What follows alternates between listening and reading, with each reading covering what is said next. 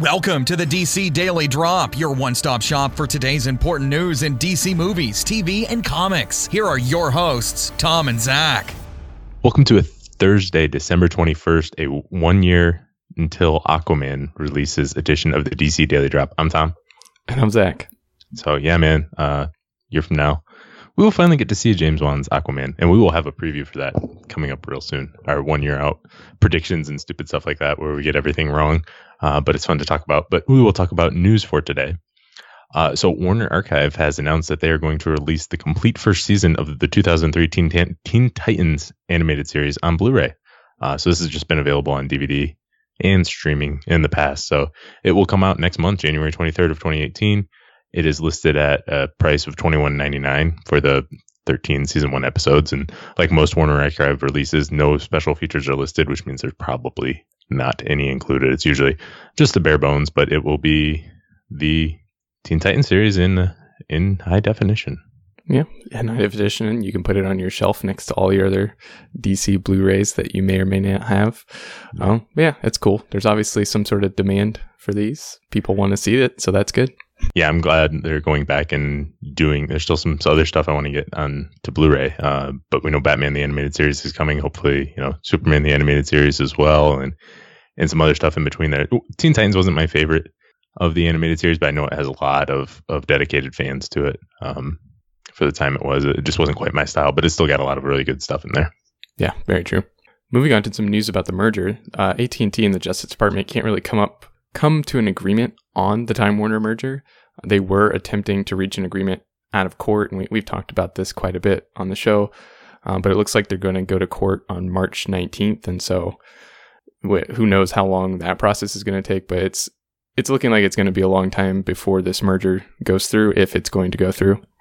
Yeah, the hope a long time ago was that it would be ready to go by the end of 2017, but this looks like there's not a quick answer in sight here. It deals with the Justice Department calling it antitrust issues and AT&T saying it doesn't conflict with anything that has happened before in the last 50 years. So there's no precedent for blocking something like that or considering it an antitrust. And they don't agree, so they are going to go to court. And I guess we will see what happens from then. But, it's just, man, we've been talking about this merger for a long time, and you wonder when and if it's going to go through.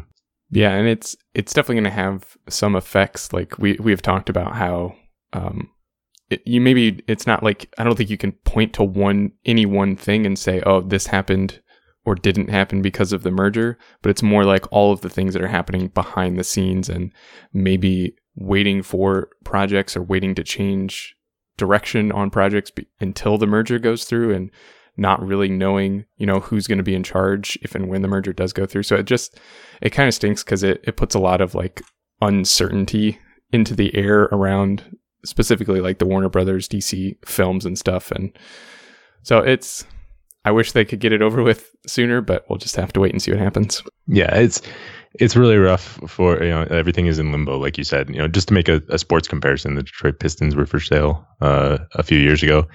And, that's it was like a 2-year process between putting it for sale and the new owner, finding a new owner and the new owner buying it and everything in place. And, during that time, basically, you can't really make any trades. You can't take on salary or ad contracts. Basically, in studio terms, you can't take on a lot of debt. You can't commit to a lot of big projects. It's, you can basically stay where you are, act exactly as you are, and can't really make any changes because that can affect everything with the merger. So it's just one thing that, I think Warner Brothers as a studio has had the biggest issue with, potentially new people getting put in charge and that changing things. Right. And we'll finish up with a little bit of comics talk. So Doomsday Clock #1 did pretty well. It sold nearly 239,000 copies in November, and that put it right into the top 3 for 2017 individual comic issues, according to Comic-Con.